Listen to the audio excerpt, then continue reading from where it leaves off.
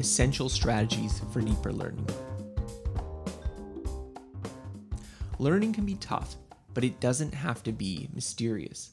Ample research shows that there are better ways of studying, not just for passing the test, but for creating deep understanding. In this episode, I'd like to list 10 essential strategies you should keep in mind at any time you need to learn something important. I should note that these lessons are drawn from my course, Rapid Learner. We'll be having a new session soon, so please sign up for the waiting list at www.rapid-learner-course.com. Strategy number 1. Practice on questions from the test. All skill depends on practice. So too with memory. If you want to remember something, you need to practice remembering it, not just looking at it. Retrieval practice, where you shut the book and try to recall what you've learned without looking at it, is one of the most effective studying techniques. It beat fancier techniques like concept mapping in head-to-head trials. Retrieval also works even if you can't get feedback. The value of actively trying to remember goes beyond simply correcting mistakes. The best questions to test yourself on are those most similar to the test. But if you don't have access to those, it's better to practice harder forms of practice. Think writing an essay and not just multiple choice questions. These desirable difficulties lead to more efficient studying over easier tests. 2. Expose yourself multiple times to the same information. If the first key to learning is practice, the second is repetition. Memories tend to diminish in strength over time, quickly at first and more gradually later. This is known as the forgetting curve, and its relentless erosion of our memory is the bane of all students. Yet there is a strategy that causes memories to be retained longer, spreading out your exposure through time. If you can be exposed to a fact, idea, or procedure multiple times, you'll retain it far longer than if you experience it only once. Even better is if these exposures are spread out over weeks instead of just hours. The lesson: avoid cramming if you want to learn things deeply. Whenever possible, test yourself throughout your classes, not just on the current unit, but on the previous ones. This sounds tedious, but it ends up saving time that you need later when you have to learn right before the exam. 3. Drill the basics until they're automatic. Complex skills are built out of simpler parts. Basketball is shooting, passing, and dribbling. Drawing is proportions, lighting, and lines. Math is addition, multiplication, algebra, and more. One challenge to learning is that when the basic parts aren't fully learned, performing more complicated skills quickly becomes impossible. Researchers call this cognitive load and note that it's a major impediment to learning hard skills. Direct instruction, one of the most successful teaching methods ever studied, overcomes this by ensuring core skills are mastered before moving on to harder tasks. Whenever you're struggling to learn anything, always ask if you've mastered the basics. The feelings of inadequacy that frustrate harder skills can often be remedied by fixing the foundation. 4. Test your knowledge before you're ready. Most students know that they'll eventually need to test themselves on what they've learned, if they're going to learn it deeply.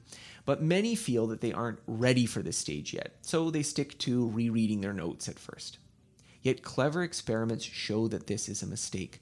A clever experimental manipulation found that when students who would have chosen passive review, nonetheless would do better when they were forced to do practice instead. Other research shows that taking a test before you learn the material can even prime better learning. The rule of thumb should be to test yourself before you feel ready. The more you can shake the feeling that you need to do well on the first attempts at practice, the better you'll learn. 5. Slow down to understand better. Few things are more frustrating than leaving a lecture feeling, You know you need to understand to keep going, but the big picture eludes you. One reason this happens is because of our limited working memory. This concept corresponds roughly to what we think of as our mental bandwidth. It can only hold a few items at a time. If you're required to put together dozens of different pieces in order to understand an idea, then you'll be hopelessly lost. The fix is to slow things down. Write out what you're trying to learn on a piece of paper and go through each sentence or step in a calculation one at a time. By offloading some of the problem to the paper, you can free up space in your working memory to see the connection you need. 6. Get clear on what confuses you. So if you've slowed things down and you're still stuck, what then? In this case, you need to flip the problem. Instead of trying to understand the idea all at once, you need to ask yourself what's missing to understand it. So take a complicated math problem that you don't understand. Try walking through each step in the calculation. At which line of the derivation do things not make sense to you? Those might be the points where a concept was being applied that the teacher assumed you understood. It might be 2 or 3 steps confusingly compressed into one. In either case, you now have a much more specific question to ask, and the answer is much more likely to resolve your confusion. This doesn't just apply to math classes. Confusing paragraphs in philosophy can be stepped through one word at a time, making sure you understand the point of each. Explanations for concepts in business or biology can be walked through until you find the exact sentence you don't understand. Debugging and understanding is tough work, but it ultimately saves far more time than the frequent alternative, rote memorization. 7. Never multitask. Multitasking is actually a misnomer.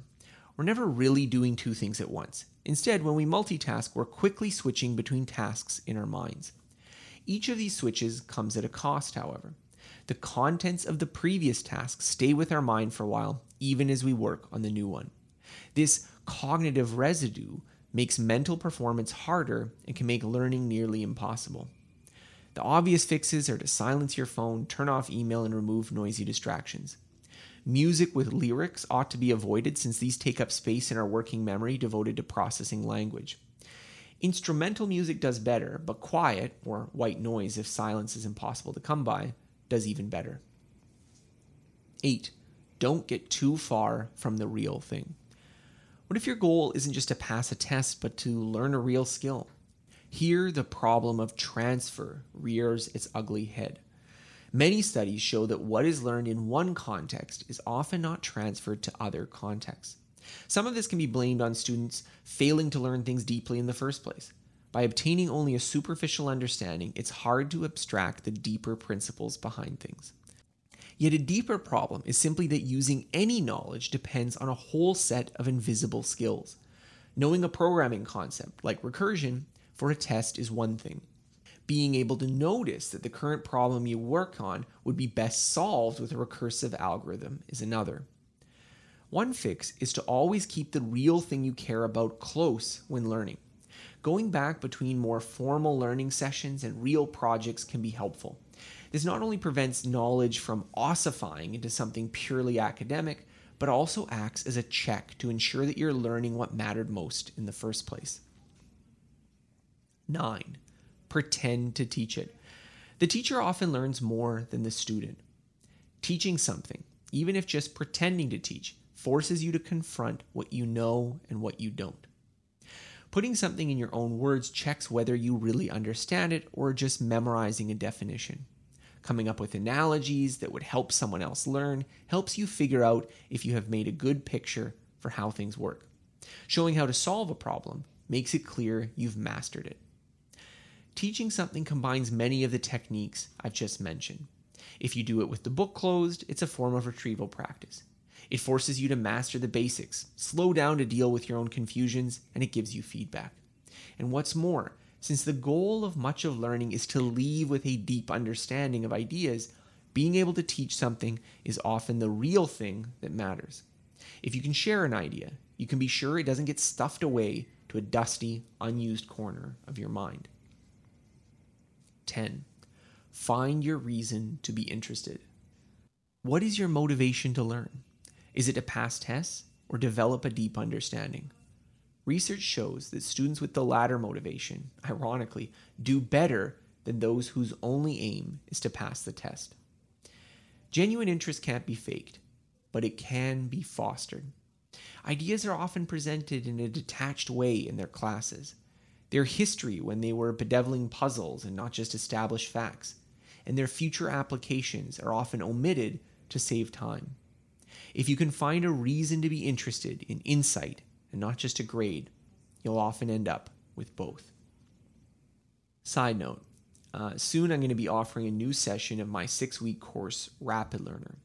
If you found me listing these strategies helpful for you for your studies, but you want to go deeper and master your tools for learning well, then you might want to join our next session.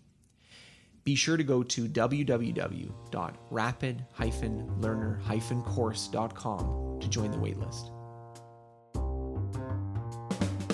Thanks for listening to this episode. More episodes like this can be found by searching for Scott Young Podcast on Apple Podcasts, Google Podcasts, Spotify, and on most other podcasting apps available on your smartphone. If you've enjoyed this episode, please consider rating my show as it helps other people find out about it. More of my work can be found on my website at scotthyoung.com.